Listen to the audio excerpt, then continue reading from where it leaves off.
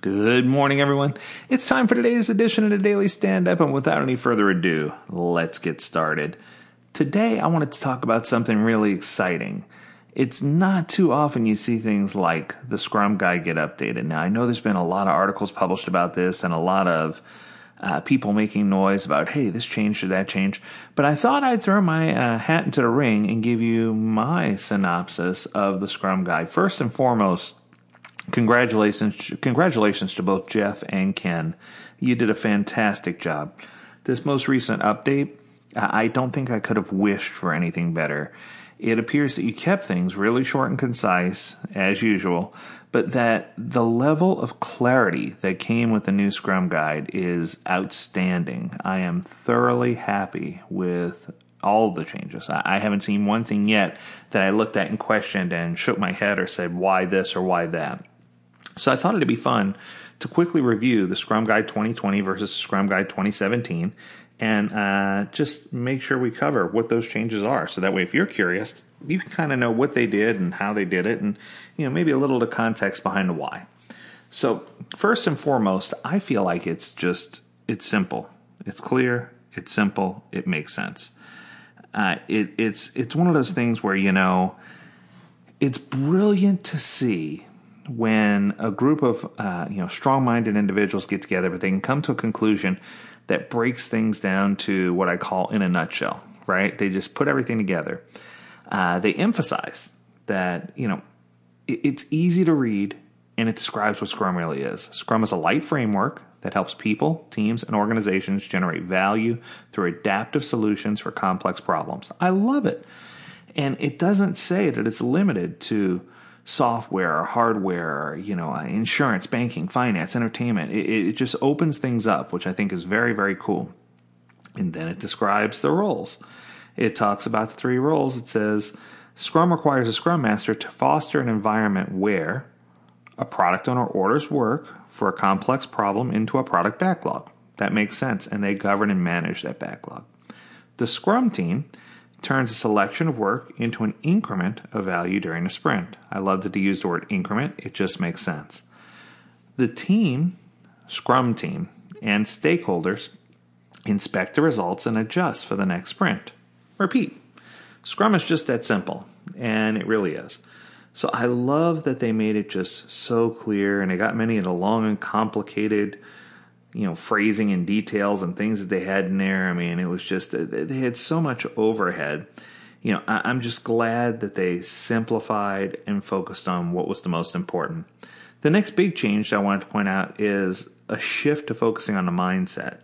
The new Scrum Guide takes time to reinforce the 5 values, the 5 core values of Scrum, which are focus, openness, respect, commitment, and extreme courage.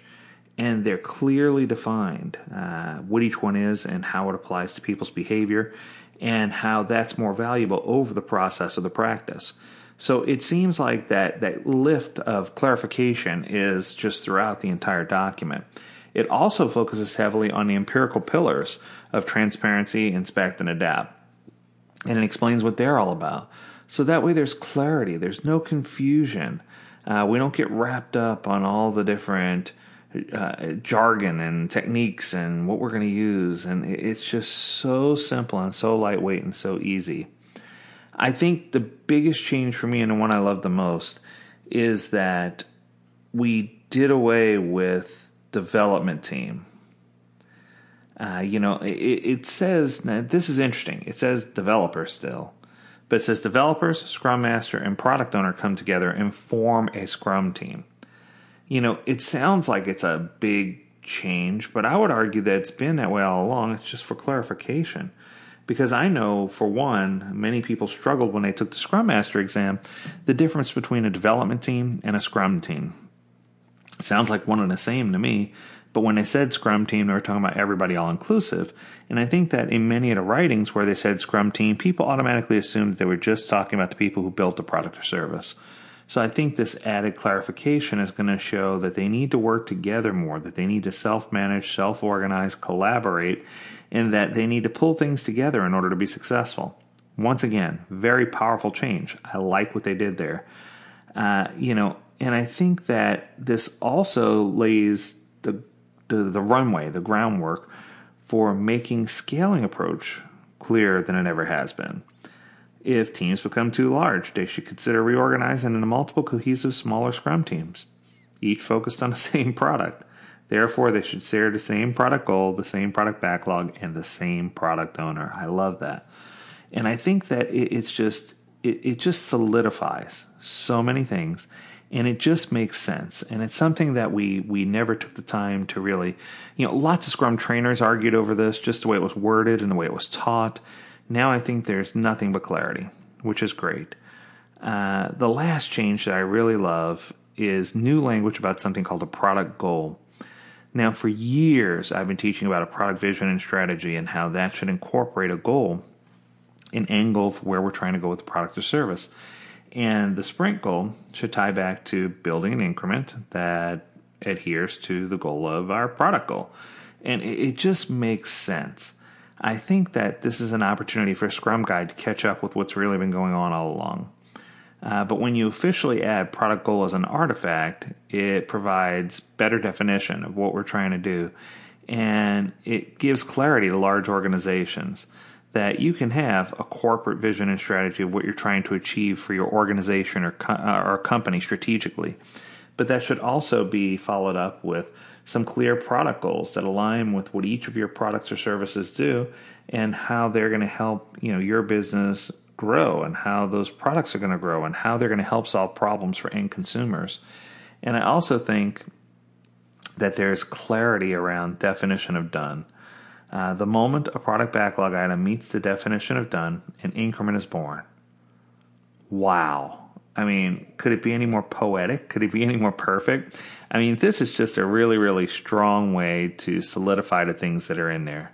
Now, there are some tweaks with some words, but I love the fact that they kept it down to a small number of pages, that the changes were strong, that the wording is more clear, and that in the end, I applaud both Jeff and Ken for their effort. I think that this was much needed.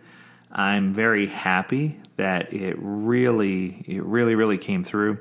And I couldn't be more happy and celebrate that this is going to revolutionize the way. It's going to make it easier for organizations to really understand what's happening. As always, I hope you enjoyed this episode of the Daily Stand-Up. If you have an idea or suggestion or recommendation for a topic you'd like to discuss, please reach out to us at learnmore@agiledad.com. We'd love to hear your ideas and cover them on one of our episodes. As always, we encourage you to stay healthy, stay well, and stay agile, my friends. Until next time, do take care.